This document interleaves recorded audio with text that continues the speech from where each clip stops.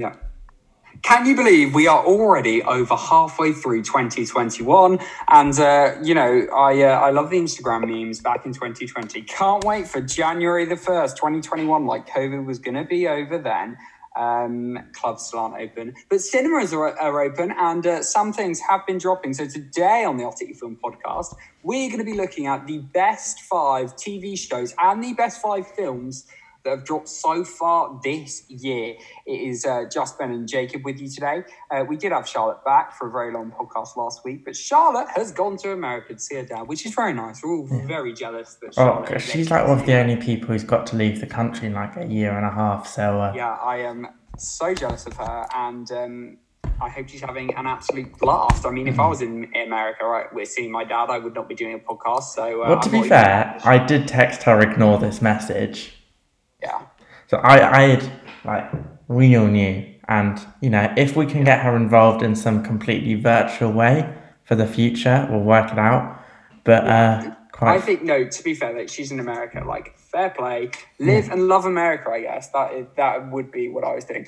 So Ben, man, welcome to the podcast. How you doing? Yeah, it's good. Everything's happening. It's good. I'm absolutely buzzing about today.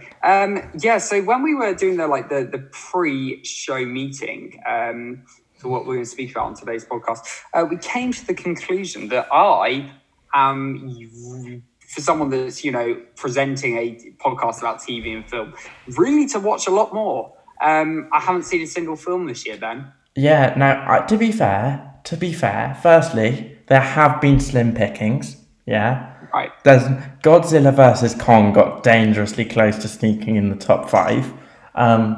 Secondly, you didn't like that. You didn't like that, did you? No, I did like Godzilla vs. Kong. I saw it in cinemas and it was fucking awesome. But it's not a film that I would not have expected to be anywhere near the top 5 in a normal year. Right. Also, to be fair, I've barely watched anything recently. I've been watching an awful lot of football because it's coming home. Oh yeah, it's coming home. It's coming. This is probably gonna get copyright, but Ben, genuinely, man, I think we got this. But the other good thing though with my bet, so before the tournament, I put a tenner on Italy to win the whole thing. So if you don't want them to win the whole thing, Ben. But if Italy win, I get 120 quid. So if we have an England-Italy final, I do want England to win in that scenario. But it's literally like the best win-win scenario. If we have Italy and Denmark in the final, because, England, we still got one more match to play, and then we'll see if we get in the final. It's at Wembley. It's against Denmark. England should touch wood. We got this, man. We played so well.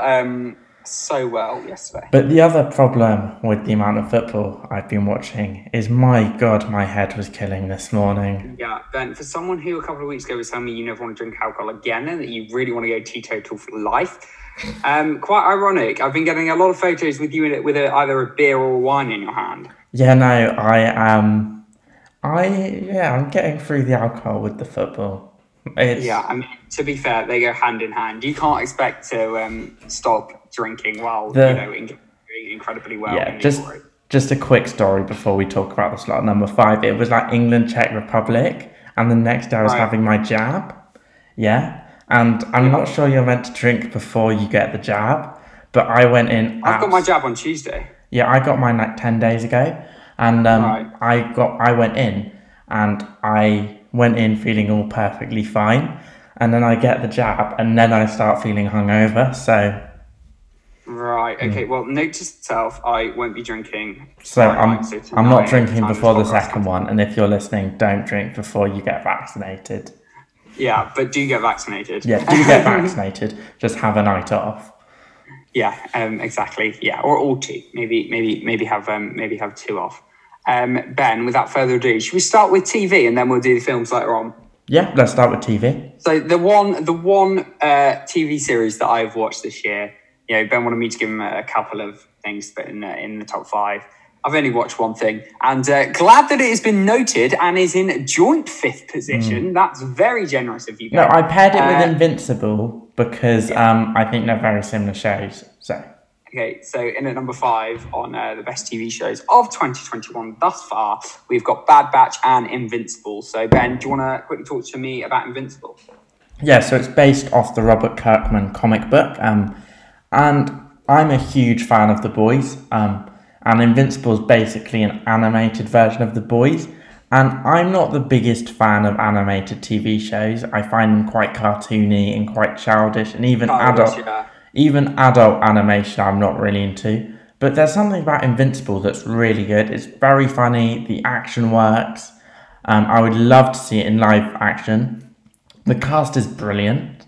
Yeah, and as someone who has complete superhero fatigue, has hated WandaVision, The Falcon and the Winter Soldier, and Loki, which did and is dreading going to see Black Widow next week. I was really shocked by how much I was taken by Invincible, and it's seeming like the scenario where I only enjoy a superhero show if it's on Amazon.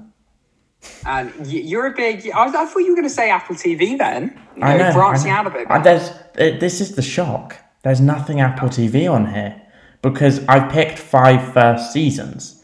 Yeah, so all of these are new shows of 2021. So something like... Not a follow-up season. Yeah, so something like Mythic Quest Season 2, which was excellent, and... Or Too Hot to Handle Season 2. Yep. Or Love Island Season 7. You clearly agree then? I haven't seen Too Hot to Handle. I've never watched an episode. Oh, why? I think you'd like it. I think I would. I don't have time. Or what's coming later this month on Apple TV Plus, which I'm beyond excited for, Ted Lasso Season 2. And of course, we will be reviewing that here on the podcast. That podcast, which I am going to tee up, will have me singing the imaginary football chants for that show because I know them. Great. I love that. And The Bad Batch. Well, that's going to be a fun podcast. Already looking forward to that. May have to already book that one off and be like, Charlotte, whether you're in America or not, you can do that. I do not want to listen to Ben sing.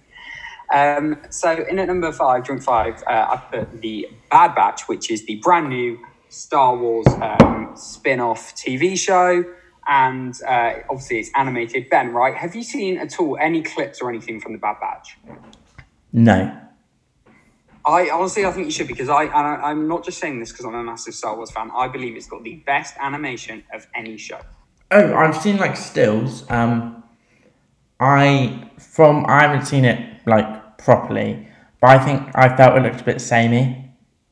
What, same as Clone Wars or? Yeah, a bit.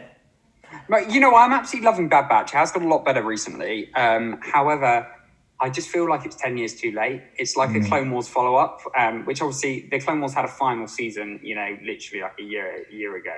But it was like cancelled for 9 years before that. So it does, for me, it feels like 10 years too late, but nevertheless, I'm loving that. All right, Ben. Oh my God, I've just seen what you've, I've just seen some of the options here for best TV shows. Best TV, the top 3 is fire. Like, I have seen the top. I've seen number 1. We're not going to spoil it. But I've spoken about it on the podcast before. I have actually seen that. Yeah, no.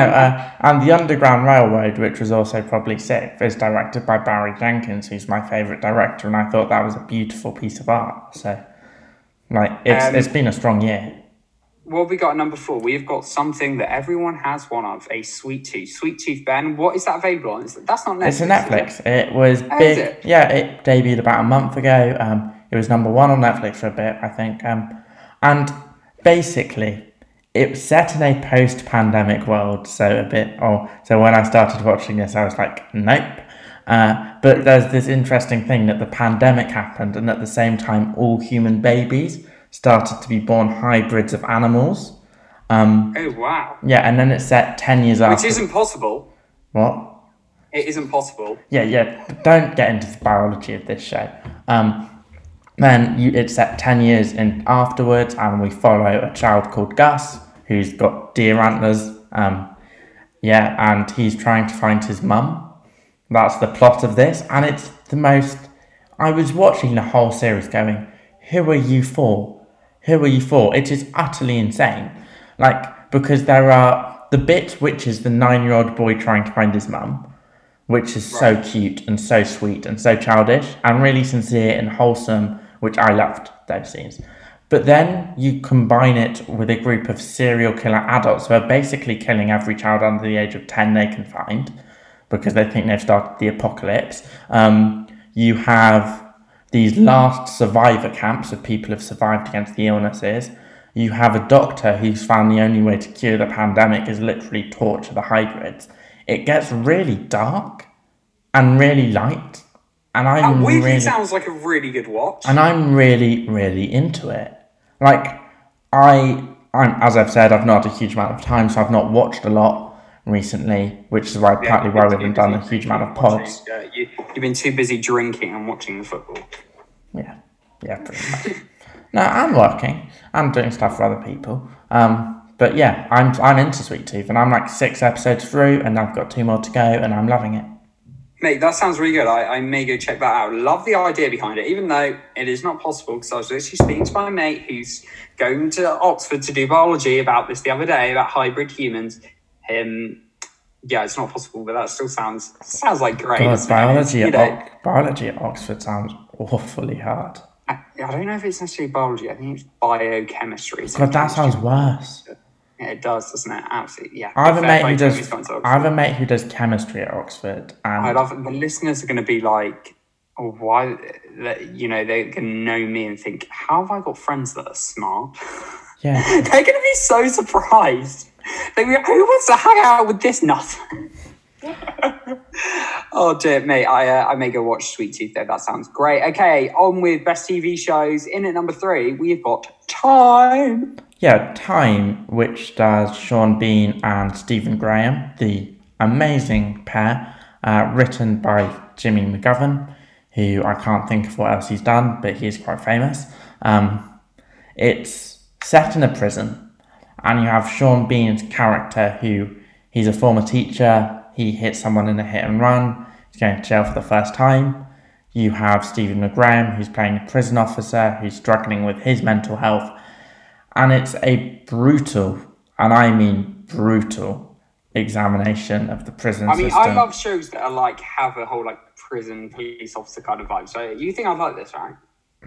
But it's a difficult one because it's not like Prison Break or what's that show where they lock people in for 60 days? It's not like that. All of those are do you know what I've been watching recently? Yeah. Ramsay Behind Bars.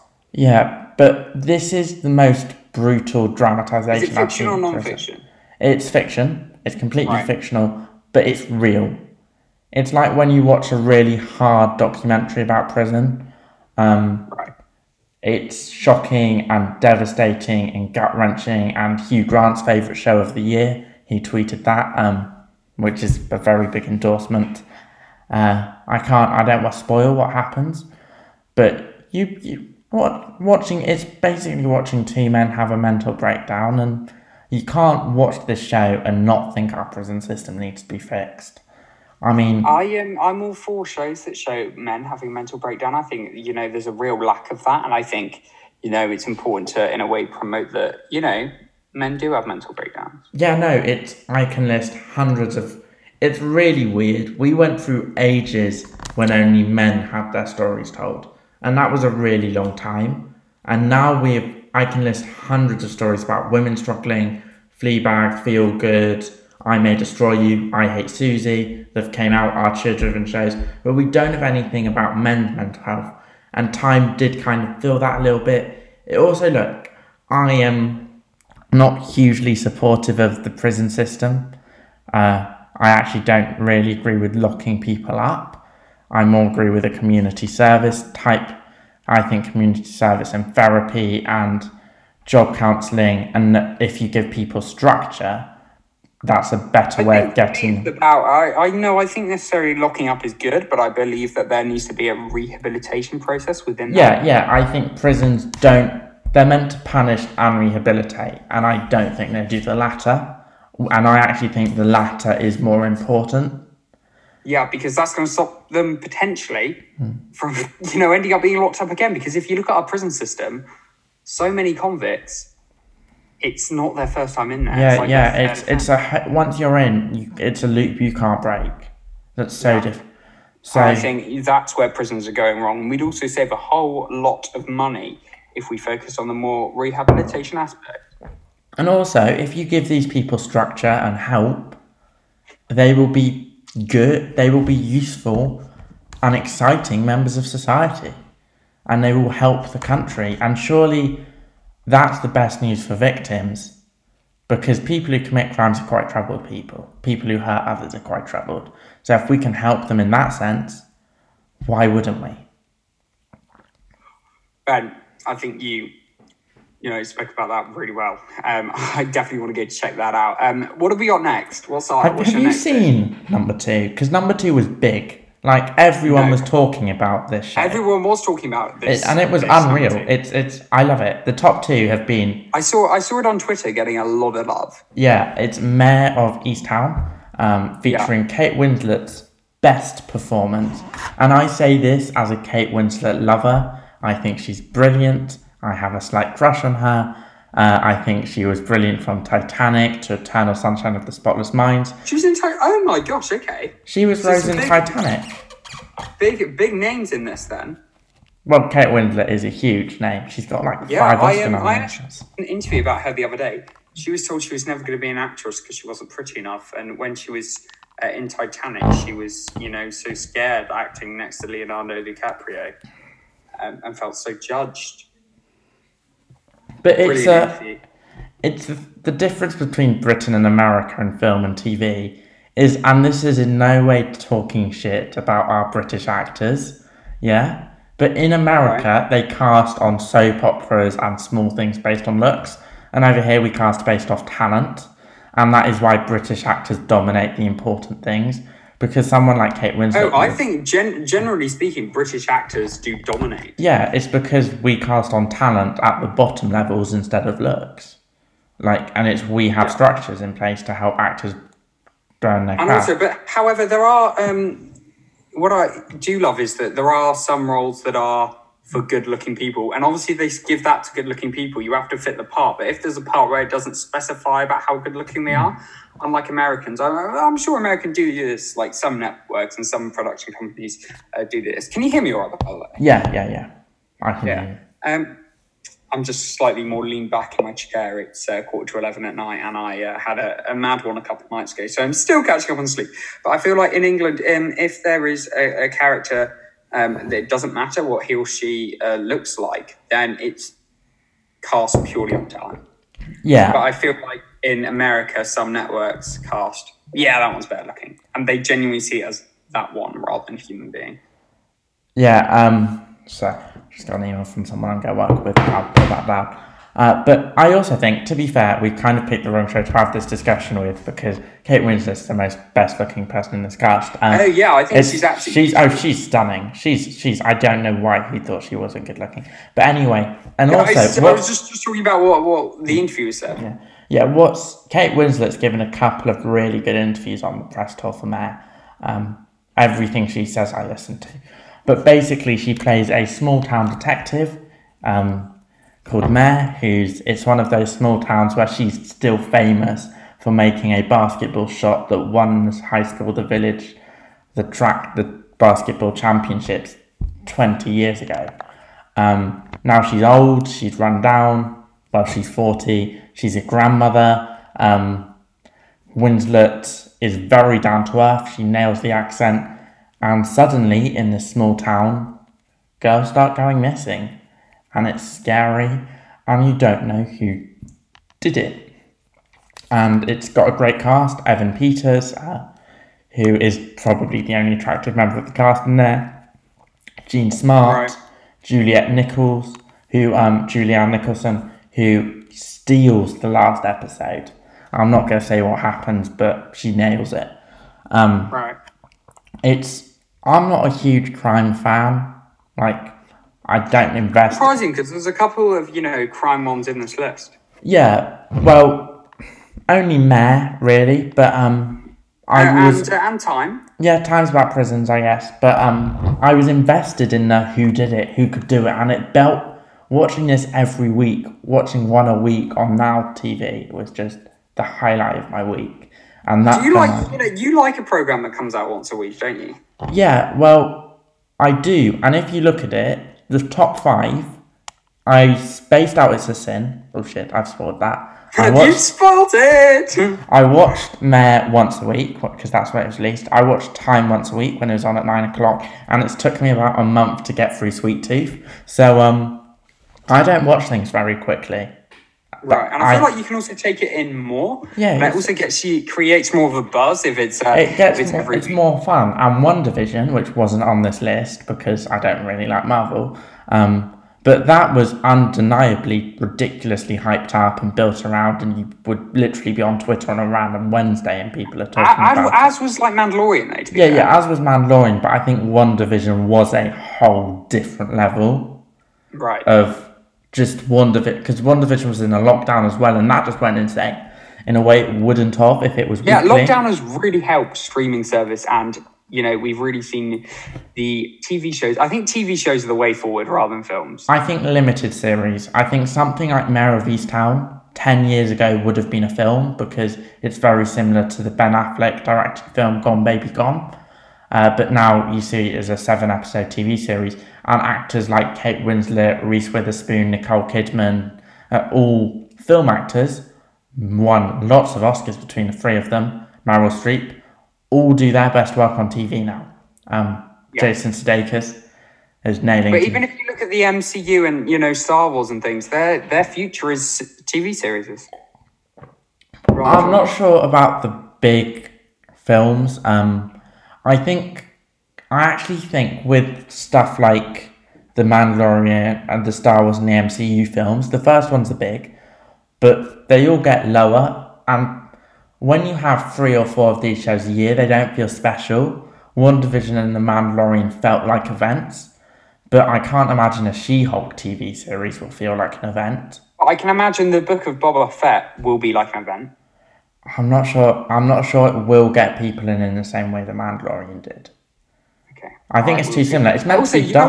You know what I've been seeing a lot online. A lot of people have been saying that Solo, a Star Wars story, Star Wars feature film they did a couple of years ago, that should have been a TV series, and it would have been better, I think. Yeah, I think Obi-Wan will be an event when that's coming. Oh yeah, yes. And Kenobi. Is it called Obi-Wan or Kenobi? Obi-Wan, it's Obi-Wan. And Ewan McGregor, another actor who's doing his best work on TV, because he just played Houston in the Ryan Murphy series Houston like 2 months ago. He was unreal in that. I feel like we haven't even got to number 1, and we have probably listed about 25 amazing shows for people to go and watch. It's been a strong year for talent. But without further ado, even though it's already been spoiled, without doubt, this series just had to get the top spot for so much it has done for the LGBTQ plus community, but even people that aren't just in the a moment. It was just so many people. This show is an absolute movement. It is phenomenal. Go check it out. I'm talking about It's a Sin, our number 1 spot of top TV series of 2021. Yeah, it just felt like a moment in a really insane way. When we were speaking about how, shows that literally on a random Wednesday or whatever is being spoken about on Twitter, It's a Sin is that show. Oh yeah, people still talk about it, people still reference it. I've been preparing my Emmy lists, and I am just hoping and praying that gets nominated in 10 days' time when the nominations happen, because it is arguably one of the best TV series that's ever happened. But I also think over in the UK, it was just such a big deal. Is it big abroad? Yeah, it has, but it's not been as big abroad. I don't know, it just blew up here in a way that everyone was talking about it. And it's for good reason. Those 5 episodes, they hurt. I mean, each one of them, they were emotional roller coasters in a good way.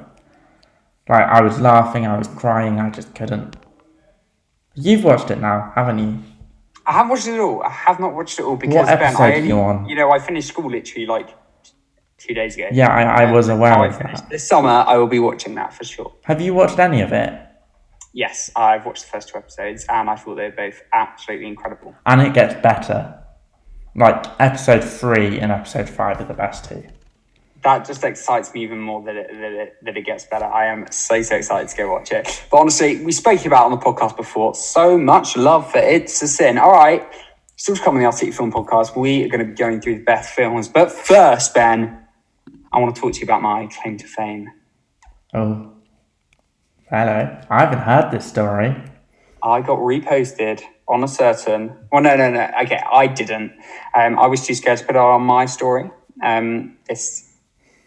we did a snap and we added a celebrity on our Instagram story. I was too scared to put it on mine, so my mate who I was with put it on, but it's got me in it. And it was reposted by none other than the Queen, Maya Jama herself. Oh, Maya Jama, did you hear the story about the random guy who FaceTimed her? Yes! That was the funniest thing. Like, so the guy, if you haven't heard the story, you need to check it out and watch the video. A guy was on holiday and got a number off a girl, but she obviously gave him the wrong number. She pied him off. Yeah, she pied him off by giving him a fake number. Turns out the number she gave him when he called actually was Maya Jama. So, he lost, but he lost in the best way. Like, it is incredible. She's probably changed her number, to be fair. Yeah, no, now a bunch of weird, probably perverts have her number, so... Yeah, and also he, could be making a lot of money off selling that number, so... And she's doing... Have you seen Year Late Euros? I haven't. Which is weird, because I love Peter Crouch and I love little Alex Horne. But it's on a Friday night, isn't it? It's on every night after the big Euros games.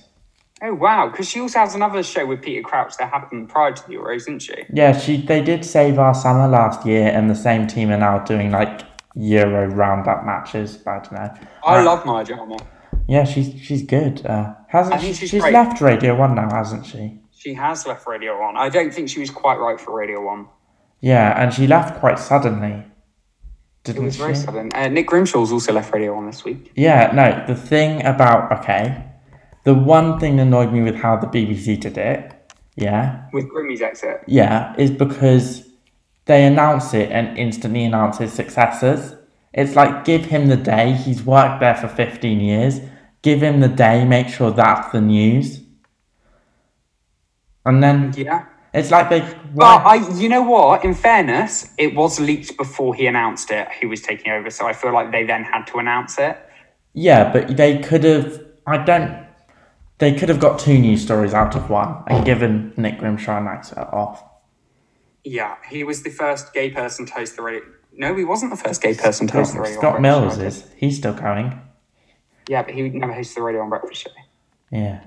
The first gay person to host the Radio on Breakfast show was...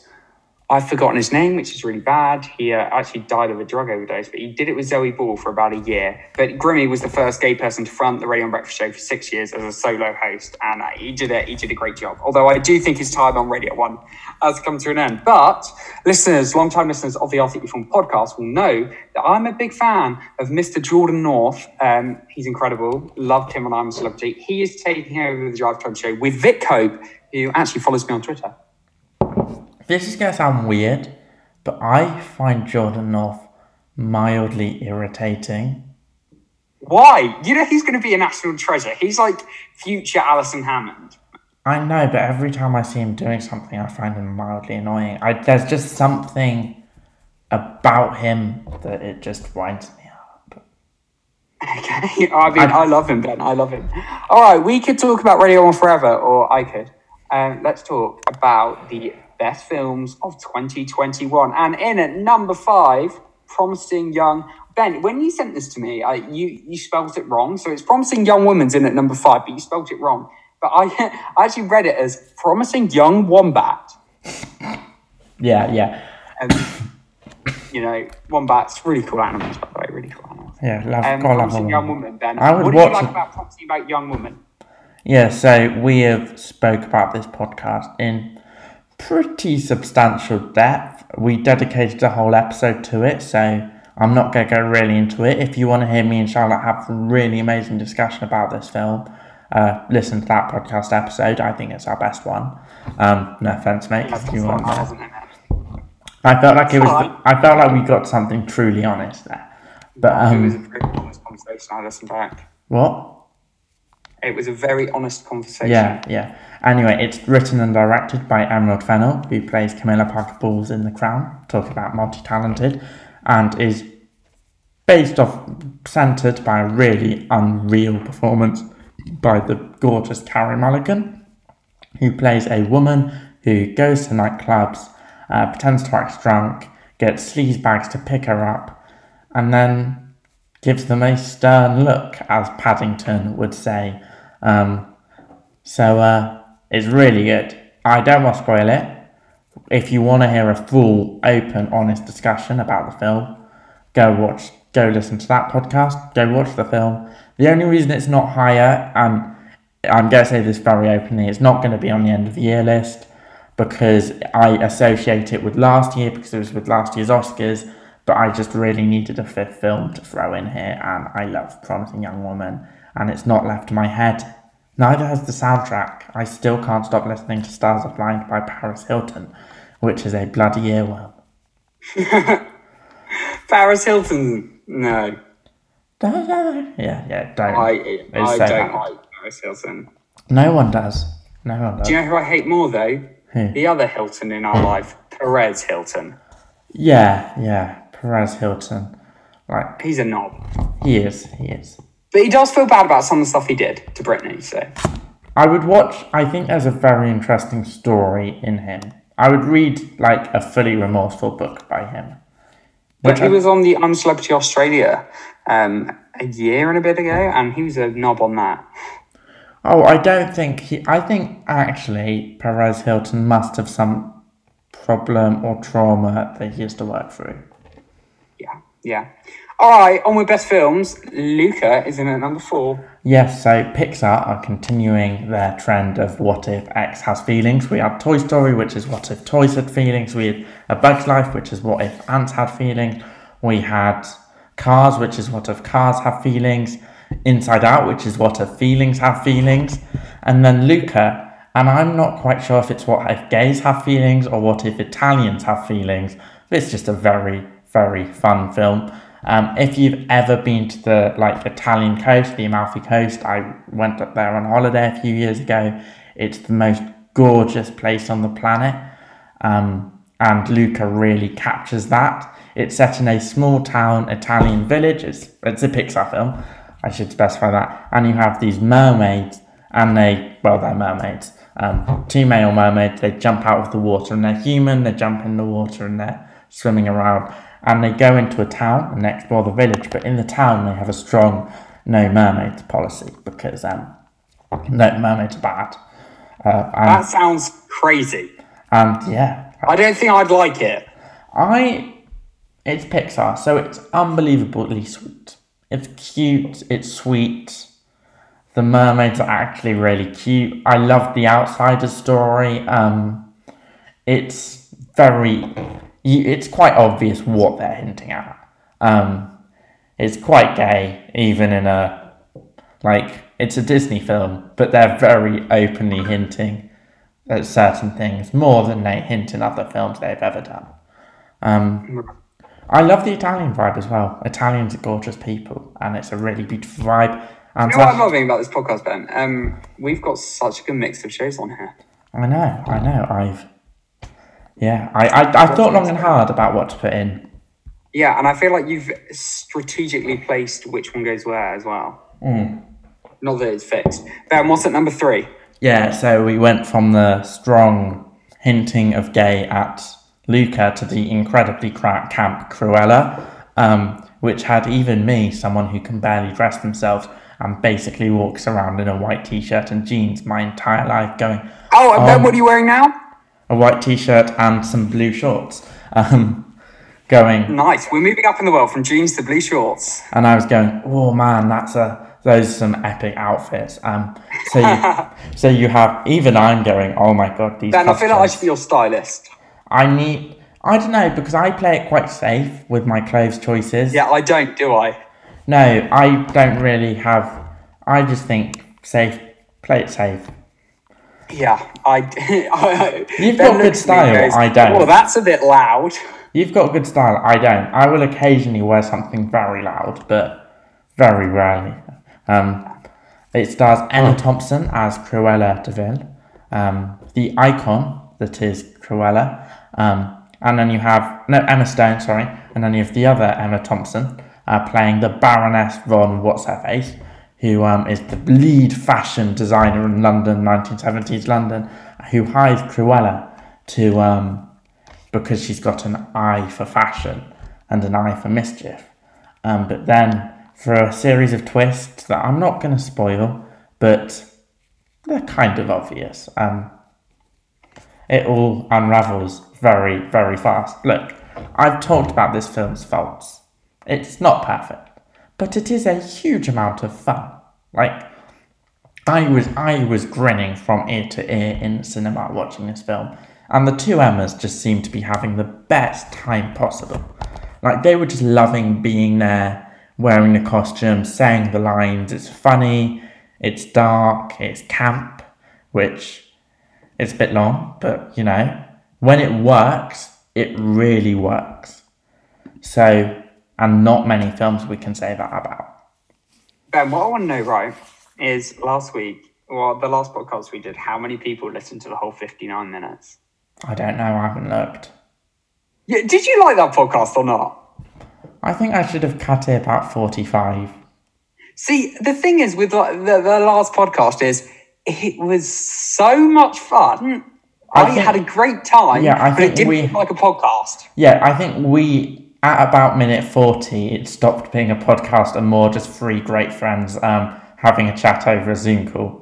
Yeah, I think so. But, you know, we can do one like that every now and then. Every now and then, I think. And also, like, I haven't seen either of you two in person for 13, 14 months now. We need to go for a drink. We do need to go for a drink. Ben, you're in the next village over from me. Charlotte's in America. Yeah, I mean... But Ben, we can go for a drink like sometime over the next couple of weeks. Yeah, I'm moving back to Southampton, so you might have to come up there, but... When are you moving back? Tuesday. Right, okay. And I've got my vaccine on Tuesday, so we can't go out on Monday, and it's Sunday now. You can come down to Southampton. There's way more pubs there. Yeah, true, but is there a Spoons? There is. There's like 4. Oh, I love a good Spoons. Yeah, I need to find the good pubs in my new area where I'm up. What I found out is that Spoons, actually, Wetherspoons pubs, they do world beers, but they do Tusker, which literally I drank all the time when I went out to Africa. And, you know, I think the only place you can buy it in the UK is genuinely Spoons. So, but Spoons don't look at their dates. They serve stuff that's really out of date. I have a friend who used to work there, and she's told me some horror stories. And that explains why, you know, a pint rather than being like $4.50 is like $2.50. I don't go the pints. I go for the bottles of Corona and San Peroni when I'm there, which is bad because I find a bottle slips down so much quicker. And the thing is with the bottle, Ben, is why do you go out to a pub and have a bottle? Because I normally drink from a can. Wow. Moretti from a tap is quite nice though. It beats Carling. It beats Carling from a can. So, and I go out to see my mates, not to drink beer. I do that at home anyway. Well, we know that, Ben. You've made that very clear. You even did a podcast drunk one time. Do you remember that? It was Freshers. Oh no, yeah. It was Freshers. That is the only... I don't even think it was. I think you just keep telling yourself that. On now to the top 2 films of 2021 so far. So, I can tell you that the 2 films we've got are A Quiet Place Part 2 and The Father. Which one goes where? I can reveal that the top film, in our opinion, of 2021 so far is The Father. So, before we get to that, let's talk about A Quiet Place Part 2, Ben. Yeah, so... the horror film, obviously, scared me fucking shitless. I was literally sitting in my chair, just like hovering in a ball. I can imagine you doing that. I'm terrible with horror films, and I'm that nutter who goes to them on my own. Like, who goes and watches a horror film on their own? Because I did. Like, I'm not sure why. It's directed again by John Krasinski. It's telling the same story of the same family from A Quiet Place 1. But they have really nicely expanded the world. So whereas the first story was really contained, this one's slightly bigger. The scares are bigger. The action is bigger. It's the aliens to the A Quiet Place 1's Alien. If you've seen that franchise or seen the Terminator first 2, they follow very similar patterns. And John Krasinski is very clearly ripping off James Cameron in how he crafts this film, but like, there are worse people to rip off than the guy who made Aliens, T2, Titanic, and Avatar. Like, you could be following worse directors. Emily Blunt, as ever, is perfect, but she's in a smaller world this time because the story really now follows on the older daughter, who is still... she feels guilty about the death of her father in the first film, but she knows her hearing aids, is what scares the aliens. So she's trying to find a radio where she can broadcast the signal to stop the apocalypse. And we see a bit more of the outside world, which is, it's terrifying, as most post-apocalyptic outside worlds would be. Yeah, it's great. It's really great. I don't want to spoil it, but the sound's really good. We've spoken about it on the podcast before. You're a huge fan of this franchise. And for someone, you don't like franchises, Ben. Well, to be fair, I'm not interested in the third film, if I'm being brutally honest. I feel like A Quiet Place 2 is a really nice continuation of A Quiet Place 1. And now, as a pair of films, it's quite complete. So, I would stop here, if I'm being honest. I really like the film now. They won't, though. They won't, because they want to capitalise on... They've got a third film in the pipeline. I think there's other places in the world you could go. I would be really interested in, like, a year one TV series. Because they've skipped to, 5 years into the future. I would be much more interested to see, they do have the flashbacks in this film, but I'd be interested to see a different family suffer on, day one. Cillian Murphy from Peaky Blinders is also in this film. But I was thinking, because it's an apocalypse where you can't make any noise, how well do you think you would do? Because I would not go far. No, I can never shut up. So. I'm the loudest person. Literally, not that I talk all the time. Even. I feel like you're loud when you want to be quiet. Yes. When you're meant to be quiet. Yeah. I can imagine you coming home, Ben, after, getting the bottle of beer at the pub. You come home and it's that person that's trying to be quiet, but you're just so loud. To be fair, though, everything sounds louder at night. Yeah. Everything is much louder at night. But I'm one of those people. I'm loud in my actions. I've got very loud footsteps. You are very heavy-footed. Yeah, I'm very heavy-footed. I'm very clumsy. So, Also, the other thing about Quiet Place 2 and the whole Quiet Place franchise must be Quentin Tarantino's favourite film, because they're all in bare feet the whole time. So, he must love it. He must love a foot fetish. He has a foot fetish. It's very well documented. I don't understand people that have foot fetishes. I think it's strange. So you don't understand Jake of Love Island this year? No, I don't. I haven't really been watching it. I've kind of found it boring. I found it dull as well, but I've been at home for a week. I've had nothing else to do. Yeah, fair enough. Okay, let's talk about the film at number 1, The Father. Ben, what do you love about The Father so much? So, last time we talked about it, which was the Cinemas episode, I had just watched the film and I had been pretty destroyed by it. I was actually crying for a good 20 minutes after watching this film. And now I've had some time to think it over and rest. And it's even better than it was before. It stars Anthony Hopkins as an elderly man who has dementia. And it's quite late stages, I think. I don't know dementia, I don't know where it is. And his daughter, Olivia Colman, who's had to move in with him, but she needs to move out now to move on with her life, and is trying to find a carer to help him and move him forward.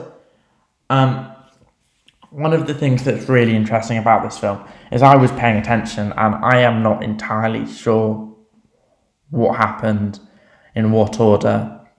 There's no clarity. Even to the things is, I'm not sure if Olivia Colman's daughter was married or not. Whether she's married, whether she's divorced, whether she's met someone. Because the editing, it puts you inside someone with dementia's mind, and their real struggle to manage to grasp onto things and know what's happening, and you feel disorientated while watching the film, but not in when you're watching a Transformers film or a Fast and the Furious film where it's just action. You're disorientated because the storytellers want you to be, which is really difficult to watch. The performances are they're brutal. They kill you. Anthony Hopkins in the last scene is arguably one of the most heart-wrenching acting pieces I've ever seen. I love the metaphor about the leaves. I love the thing about when you can't control that you're losing everything around you and you don't want to, and everyone started talking to you differently. And the paranoia, I think, is a really interesting touch. And Olivia Colman's excellent. Like, people haven't said this enough. She is truly excellent in this film. This film just sounds absolutely incredible. And Ben, when we did the episode just after you got back from watching it, you know, you said you were crying and there were other grown men crying. I just love that. So, you know, go watch this film, listeners. It hurt to watch, but it hurt to watch in the best way possible.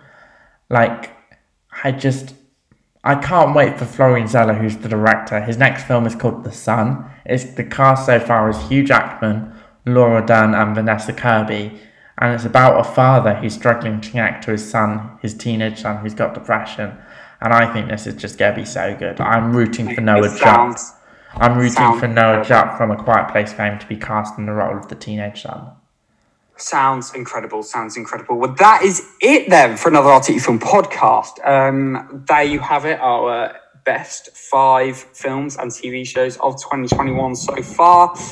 Make sure you follow at RTE Film on Twitter. Check out the RTE Film website. That is it from me, Ben and Jacob. Thank you very, very much. And take care. Stay safe. Goodbye. Bye.